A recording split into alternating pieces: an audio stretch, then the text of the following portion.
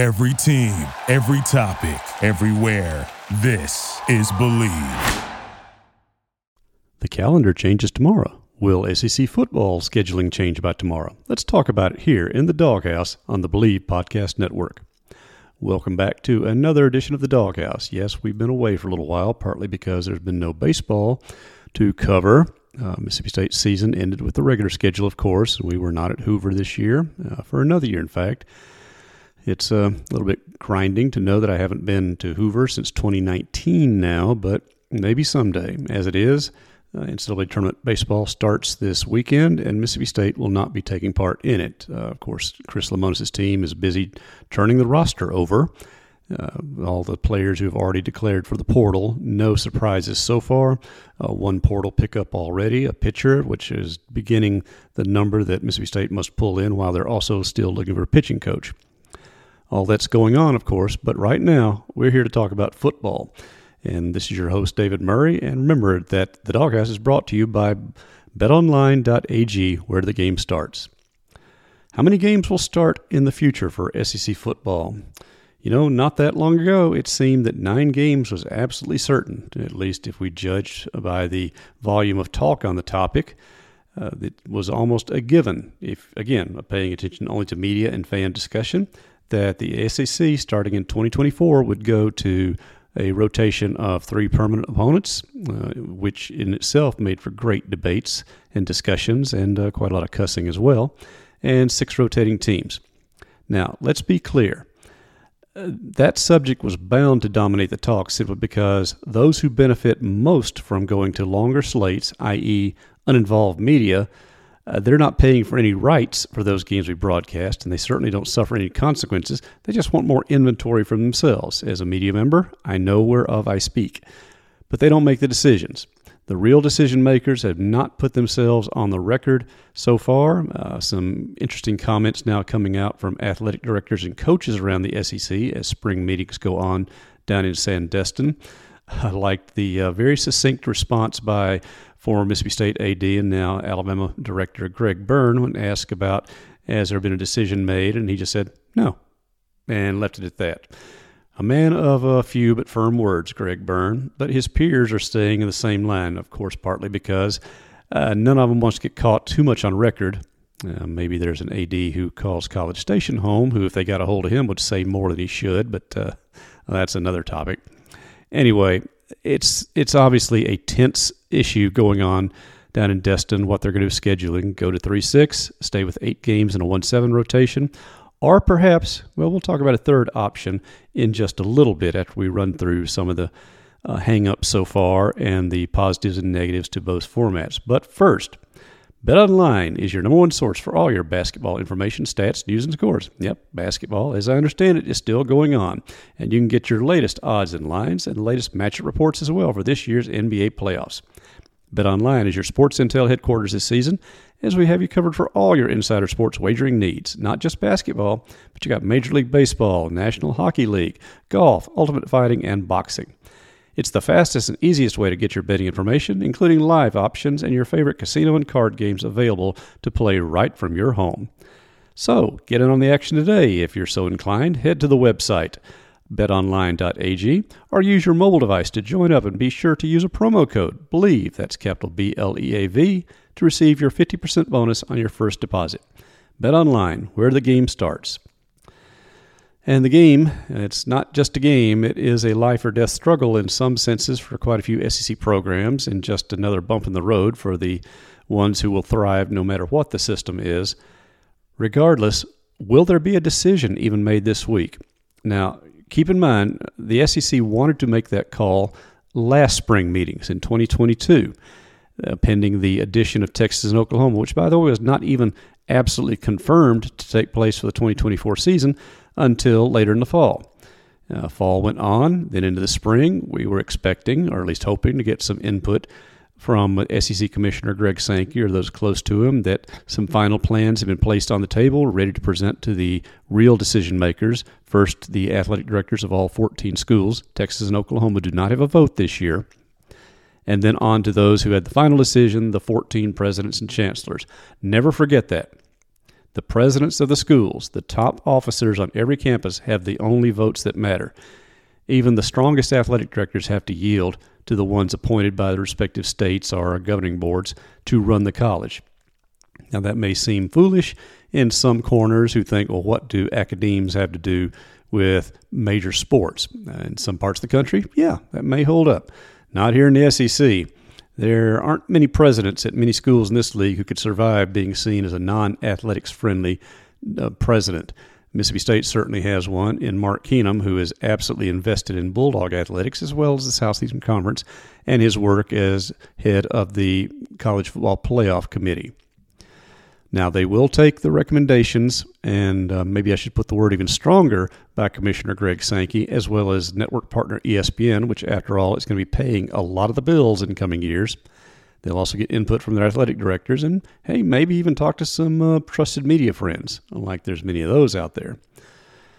Ultimately, though, the presidents have to make a decision. But are they going to make a decision this week? All of a sudden, that maybe isn't so sure. Comments by Byrne, comments by our also former AD and friend.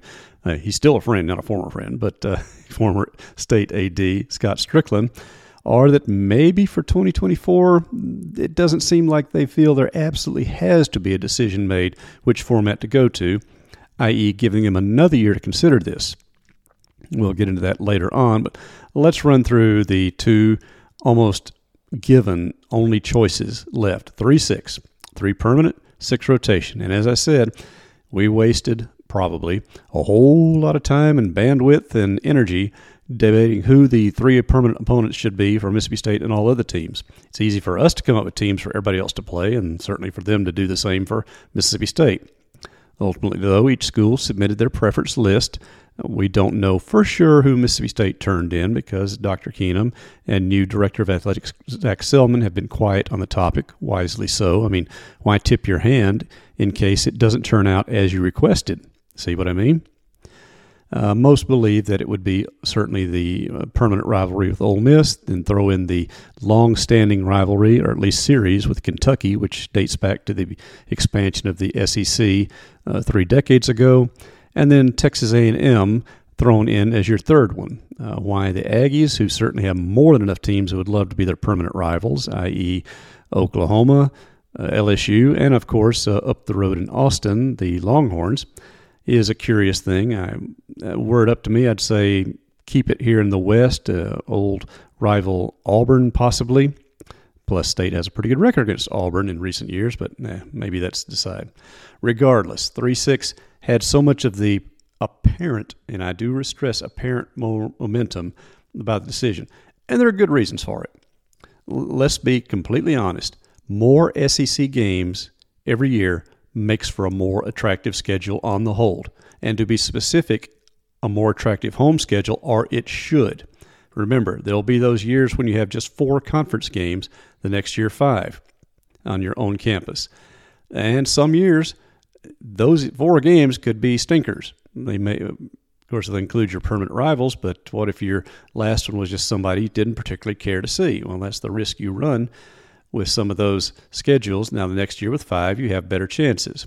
And some would argue in the long haul it evens out, but bluntly, I'm not sure there's a whole lot of people thinking truly long haul these days. In fact, we see an example in the Atlantic Coast Conference that they thought way too far ahead when they inked a 20-year deal with ESPN, and now they're paying the price for it with some very unhappy membership that apparently there's no way for them to get out unless ESPN releases them, and that'd be a stupid thing for the network to do at this point. Anyway, there would be blah years inevitably, whatever the rotation. Blah for attention, that is, not for winning potential. And yes, call me the resident pessimist, but blah schedules do tend to offer better winning chances for a program that's had, one winning SEC record this here century? Roll that through your head. 22 years, 1 winning SEC record. Maybe you shouldn't be so eager to say, let's start loading up the schedule. I know there's so many out there who just glibly claim we should, quote, expect more or, quote, aim higher with scheduling. I have a suspicion they would be among the first to bail after a couple of losing seasons. In fact, I would probably guarantee it. But, hey, if that makes me just an old-fashioned, pessimistic type in their eyes, so be it. I have my own opinions, and I've been doing this for quite a while. And whether that makes any difference or not, I don't know. Really doesn't matter because I don't make the decisions. But I will agree.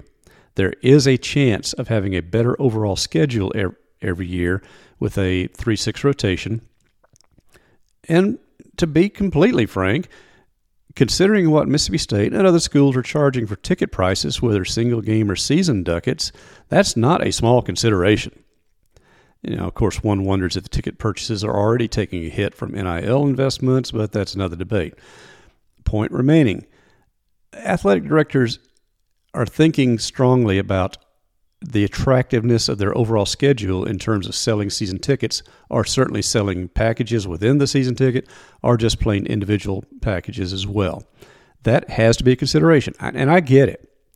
I'm not a big fan of showing up to watch a game with Abilene Christian or East Tennessee State. I do it because it's my job, and frankly, I learn a fair bit about the team when I see these games, but most fans today don't really come to learn about their team. They come for the entertainment value. There's nothing wrong with that. Again, when you're being charged this much to not just walk into the stadium, but to park, get your concessions, the game times are unpredictable once into the second half of the schedule.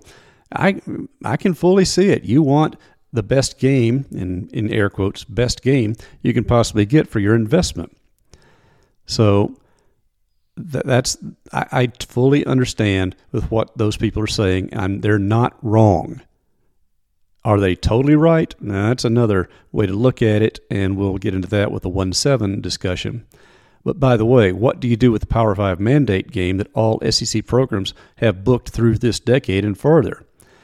Now, for 4 of the Eastern schools, that's a moot point, and I think that will certainly weigh into the voting should it come down to it because, as you know, Florida, Georgia, South Carolina, and Kentucky all play Power 5 mandate games that they mandated on themselves. Their permanent opponents are from the Atlantic Coast Conference, their ultimate rivalry games, at least outside the league. So to them, it doesn't matter if you keep the mandate game or not. They're not going to go out and schedule another one, whereas a Mississippi State would have to go out and add one. Well, in fact, they have already all through, I think, 2031 at least. Arizona, of course, is coming to campus this year to finish off that series. But if you go to a 3-6, a 9-game conference schedule, it just bluntly seems to me suicidal for a Mississippi State program to want to keep on playing the Power 5 mandate game as well, even though, yes, it does spice up the schedule every other year. Keep that in mind. Every other year. It doesn't mean that every year you get to see one of these good non-conference games. That's just how it works out, and that seems to get overlooked by fans a fair bit, assuming that these games will always be on the slate every year. No, they won't. That's just, they're going to be home and home series. That is simply how it works out. So 3-6, more attractive schedule, better chance to sell more tickets, probably. One thing that may not prove true, though, that was been assumed, and I'm not sure why, because even as far back as the first edition of Texas Oklahoma being kicked around and then finally made official, that it would bring in a new bonanza of money for the SEC as far as a network contract. Well, no, it's not, at least not initially, because for one thing, ESPN's deal starts in 2024 already and is not flexing, as far as we can tell, just for 2 new opponents. Yes, $60 million will go to every school. That's the reported figure, starting with the new contract, which kicks off next year. But then remember, those first checks won't start arriving until 2025, so let's not get crazy about how states should go ahead and start spending it right now. Anyway, something John Cohen told me, 2 things he was opposed to the 9-game schedule, at least while he was here. Now, maybe at Auburn he's thinking differently, don't know, but at least when he was athletic director, we would talk about this usually at football practices, that he would remind that extra schedule means 9 more losses for the league, so it doesn't do much for the conference strength of schedule as far as the college football playoff. But his other question was, would there be more money from ESPN/Disney for the extra inventory that an expanded schedule would provide of 8 games? As it's playing out, right now, there doesn't appear to be. I don't think Disney is opposed to the idea. They just may not be able to do it right now because, as you know, they're going through some financial difficulties, laying off quite a few employees in other areas to make up for streaming losses. There's a lot of uncertainty where that's headed, and of course their own local political mess with Florida as well. So maybe Disney can't do it, or at least can't do it right now. Keep that in mind for later. For the moment, let's get to the 1-7 system, the 8-game schedule. Simply and obviously, it is a better chance of a winning season year in, year out, and thus bowl eligibility, which does indeed matter to Mississippi State. For all who say bowls don't matter, check our interview with Zach Selman from just a couple of weeks ago. He'll lay it out there, as his previous ADs, not just John Cohen, but Scott Strickland, Greg Byrne, all of them said it matters for Mississippi State to go bowling. And as Selman himself has said, he played college football, unlike those previous guys I mentioned. He said just having a 13th game is a big deal for a player. Maybe not some of your stars who are NFL bound, but the team wants to play. Coaches like the practice. They like being able to use those practice dates to get recruits on campus, by the way, early enrollees. It is also a chance, while you're practicing bowls, you're also watching action in the portal on your own team, who's leaving, who's practicing, who's not practicing, and get a better idea of what you need and what you want during that winter portal. So there are absolutely benefits to bowling.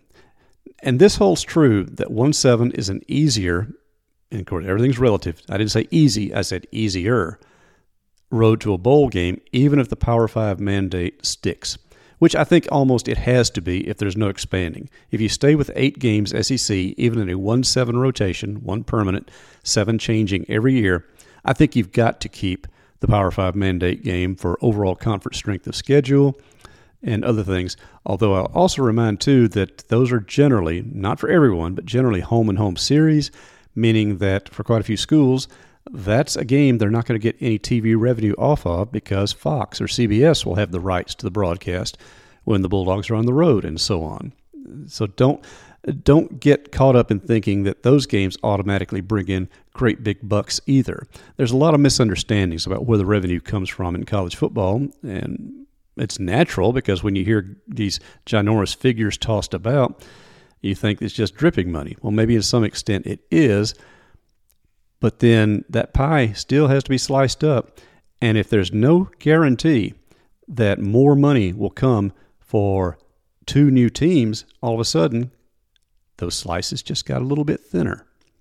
And while, the schools will survive, nobody's going to go broke under the system, even if they get a little less payoff, maybe a couple of million compared to what they would have had they stayed at 14 teams. Still, there ain't an administrator out there who wants to give away anything from the bottom line there. Again, balance that against 3-6 and the chance to get more ticket revenue, at least for your home games. But that also can depend on, are they good home games this year? All the fans who say that, I want to see more conference games, well, what if you end up with a turkey of a year, so to speak, that you end up with just kind of a blah schedule and your Power 5 mandate game is on the road? You see what I mean? That is not the guaranteed money people tend to think it is. There's another factor involved in the scheduling too, and to me, this may lean towards State wanting a 3-6, even though everyone I've talked to at Mississippi State, if they're not adamantly opposed to a 9-game schedule, they certainly aren't in favor of it. There is a difference there. It means they can live with it, but they would prefer to stay at 8, whereas most administrators I've spoke with just bluntly say, no, 8 SEC games is enough for Mississippi State to meet its annual objectives, or to have a chance to meet its annual objectives, and to keep paying off the stadium expansion, which began in 2014, and work that's going to be done in the future. Yes, the stadium future is going to be impacted by what the SEC decides to do with football scheduling. And the money is big. I don't think there's an appreciation, too, of just how much money's involved. Let me put it this way. It cost $10 million last year just to put up new ribbon boards. Think of that. $10 million right there. Wrote the check. And now they've got $10 million more committed to freshen up the existing West Side Grandstand, which definitely needs to be done. But $10 million on things that you will not be able to see from inside the stadium, that won't show up on television, that won't do anything to, put more fans in seats, although it will hopefully make it easier for fans to get to their seats. One of the headaches of Davis Wade Stadium is those narrow gates and tight admissions, especially when people wait late to try to show up for kickoff.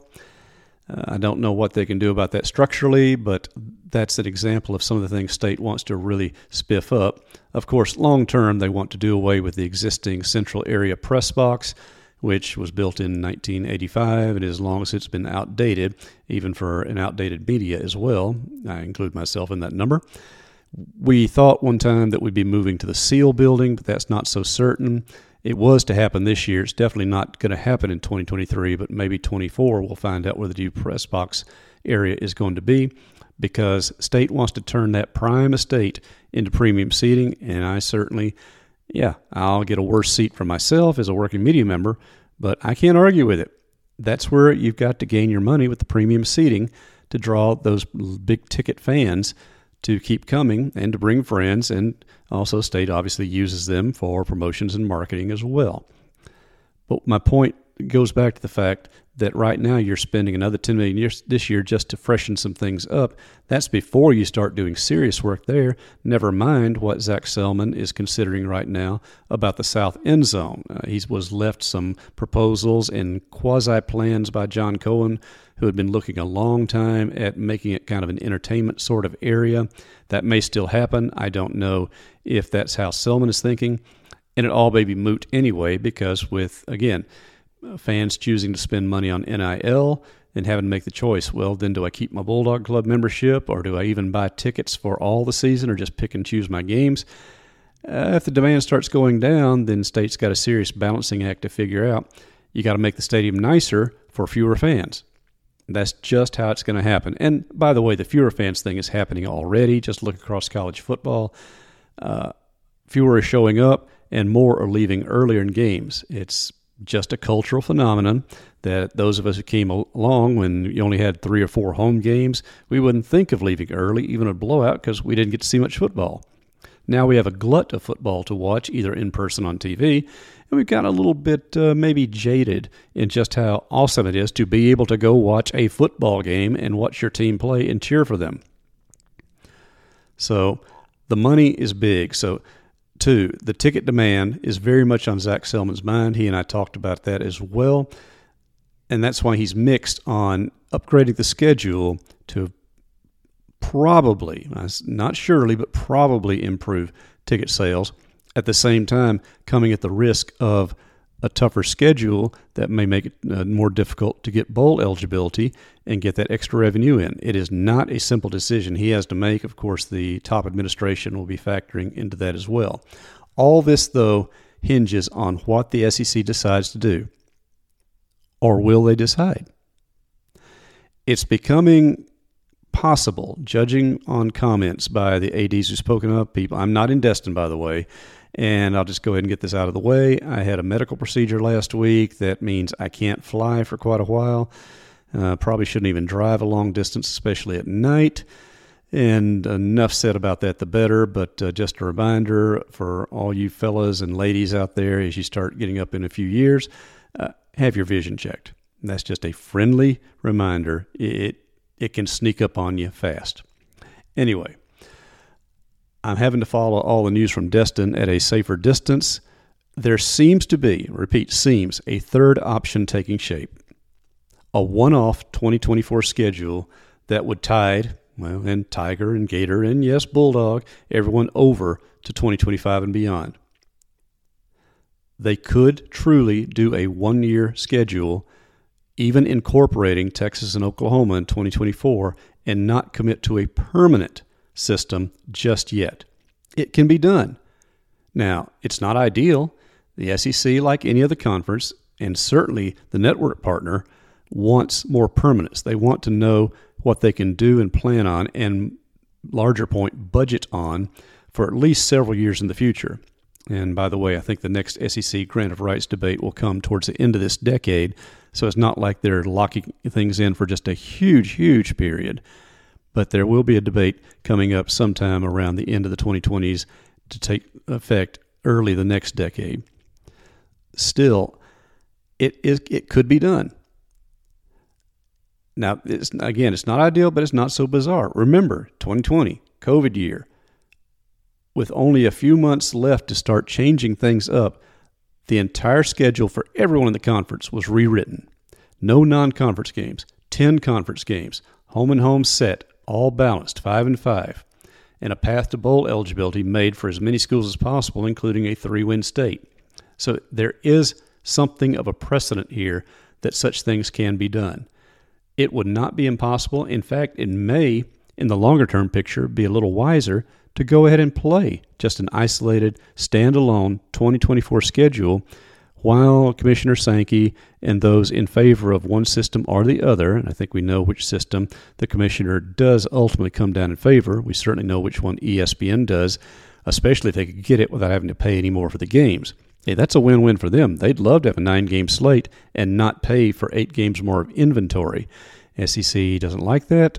They may still go along with it, but it will be taking a little bit of a hit. Of course, you see maybe that the Big Ten, who surpassed the SEC in average revenue split, is having a little kerfuffle of their own over some scrambled-up rights that maybe weren't so locked down by the previous commissioner before he ran out quickly to the NFL.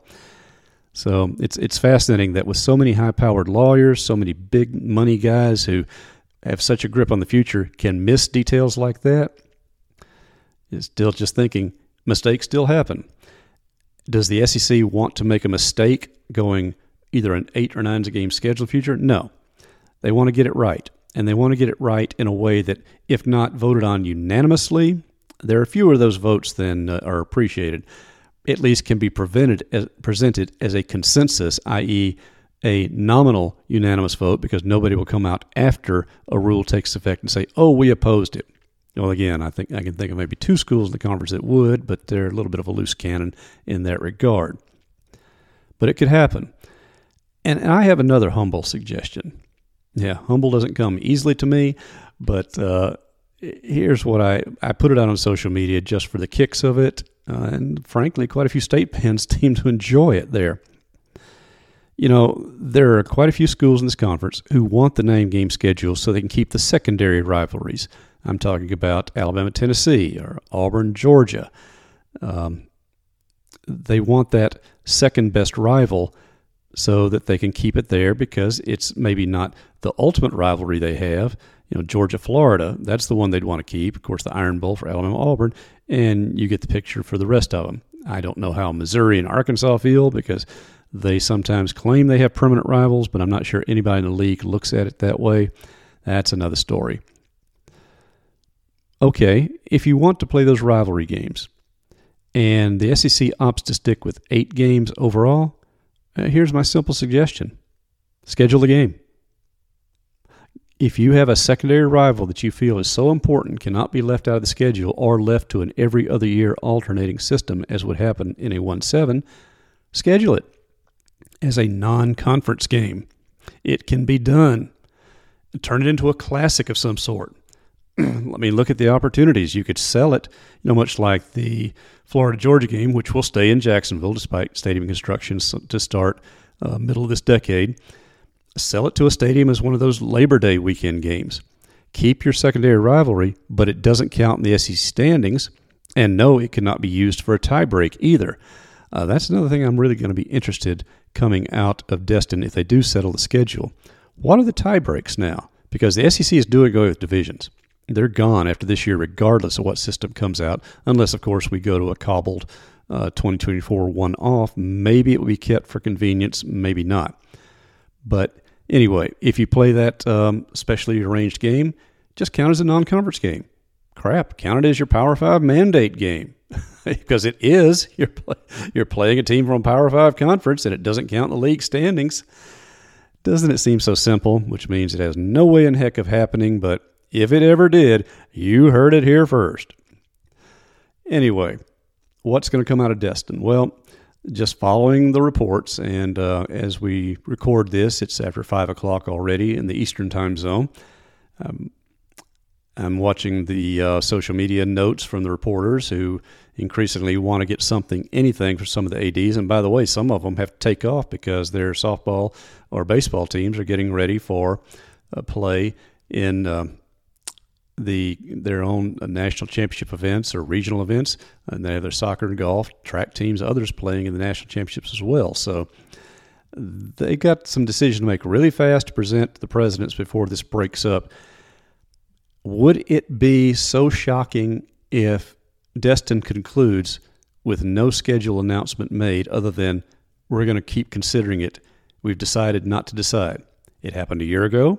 It essentially happened last fall and last December. It essentially happened as well this past April. What's the harm in delaying it a little longer to either A, turn one or two more schools to your way of thinking? There could be some pretty serious arm twisting and politicking going on. Or B, just let the first year play out with the new members, get what the TV response is, let Disney fix some of their financial issues and come up with a better deal to amend, not rewrite, but amend the 2020 contract that wishes to go into effect in 2024 and come across with enough new money. I think Disney would be thrilled with my idea of scheduling non-conference conference games because not everybody would do it. They wouldn't have to have that much new inventory to pay for. They would probably jump all over my idea there. Again, you heard it here first. And if Disney does it, hey, I'll tell you where to send the check to for the consultation. But still, is it possible? Now, I do believe they want to come out of the meetings this week and announce something because they're tired of talking about it. What did Georgia coach Kirby Smart call it, the most overrated conversation in the league? Yeah, easy for him to say because it doesn't matter. He's going to come out in good shape regardless, especially if he keeps getting schedules like they have this year, which a lot of luck's involved, but they caught a break on the schedule.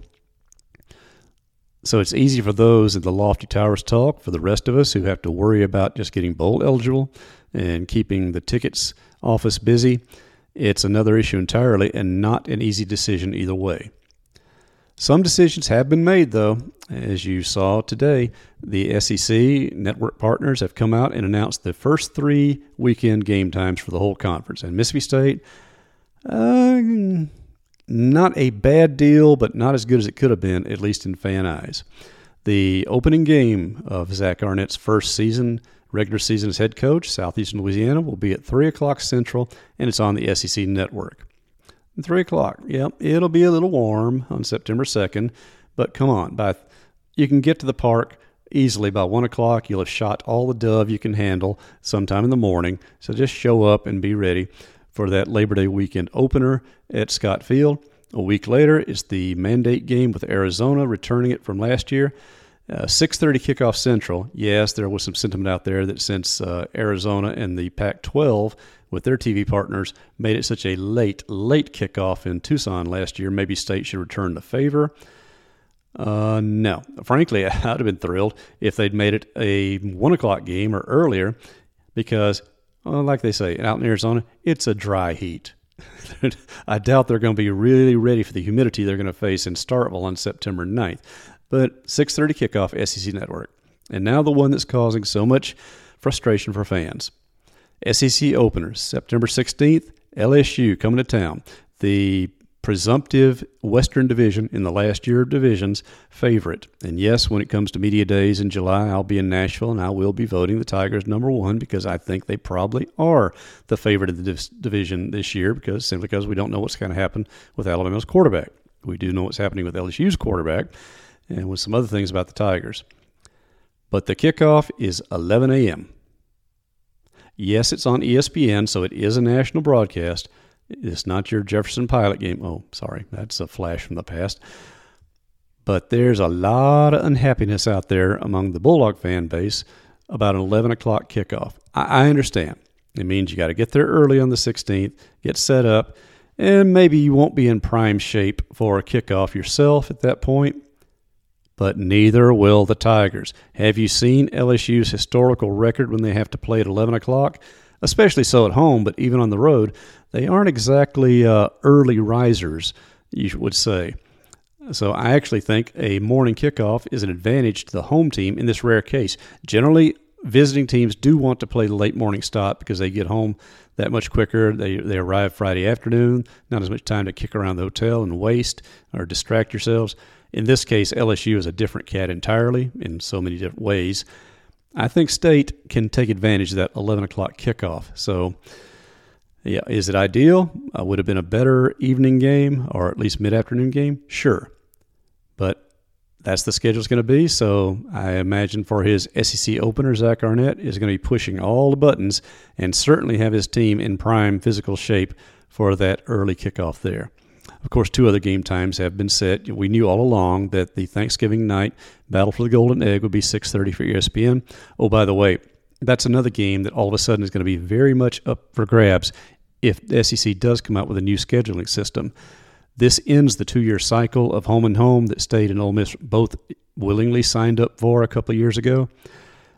Will it stay on that Thanksgiving night date if the SEC does change it up to whether it's an 8 or a 9-game schedule? How will the rotation adjust?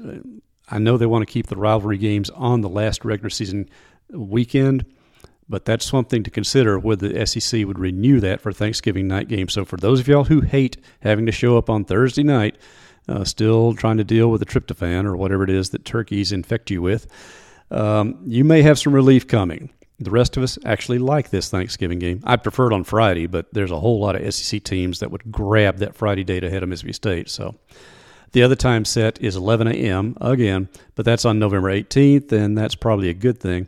It's Southern Mississippi coming to campus, and that game will not be on live TV. It will be SEC Network Plus. By the way, State scheduled Southern Miss and Ole Miss back-to-back. That has not been done since 1947, and that was only other example of it happening. So here you have your 2 in-state rivals playing on consecutive weekends to end the schedule. So you have 5 game times. The rest of them will be announced during the course of the season. You know, if there is a new rotation, please, Lord, start tightening it up instead of giving a 10-day window. How about more like a 2-week or 3-week window for when start times will be? Please let fans be able to plan better for it. Oh, and homecoming will be October 7th with Kentucky. I think that's what I wrote down earlier today. You can check our story on the scheduling changes and figure it out for yourself. So what else to figure out? Well, that's up to the SEC as they figure out what do they want to do. What will the format be?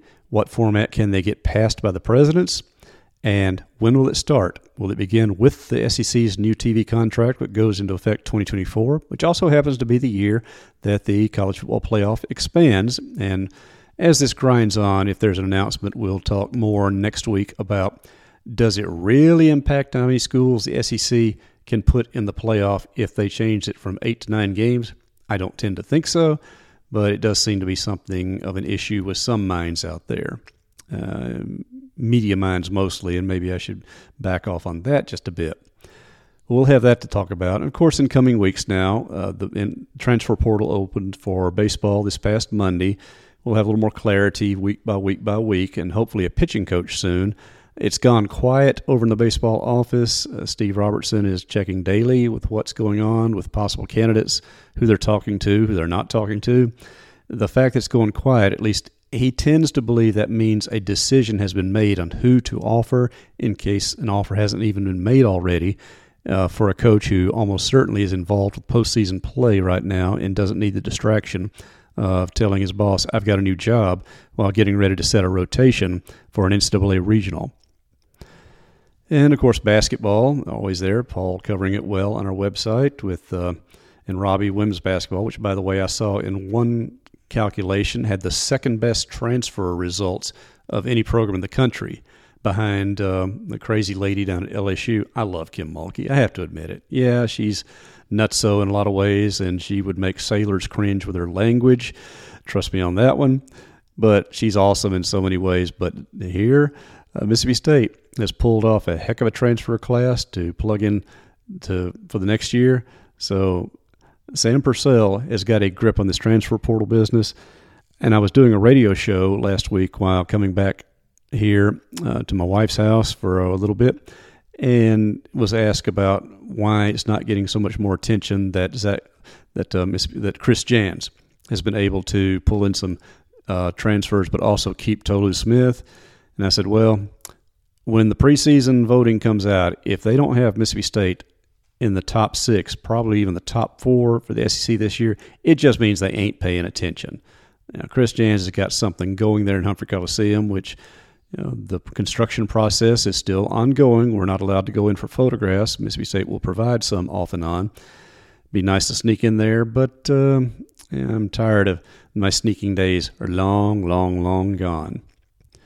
But Dog's Bite days and Doghouse days, they continue, and we appreciate you tuning in to check us out on the podcast today. And if you like what you heard, give us a like on Apple Podcast. How about it? We appreciate the feedback there. So check out what we have to say, and we'll try to get back more regular as more news comes in, as this little issue I'm dealing with. Let's put it this way. I'm glad I've got a big screen to look at right now because one of the eyes is not functioning quite so well thanks to those dilating drops. Again, no complaints. Happy to be able to see it all. Modern medicine is awesome. And so is being a Mississippi State fan, and so all the more is covering Mississippi State sports for you, the fan. That's another edition of The Doghouse here on the Believe Podcast Network, brought to you by BetOnline, where the game starts. Thanks for checking in. Thank you for listening to Believe. You can show support to your host by subscribing to the show and giving us a 5-star rating on your preferred platform. Check us out at Believe.com and search for BLEAV on YouTube.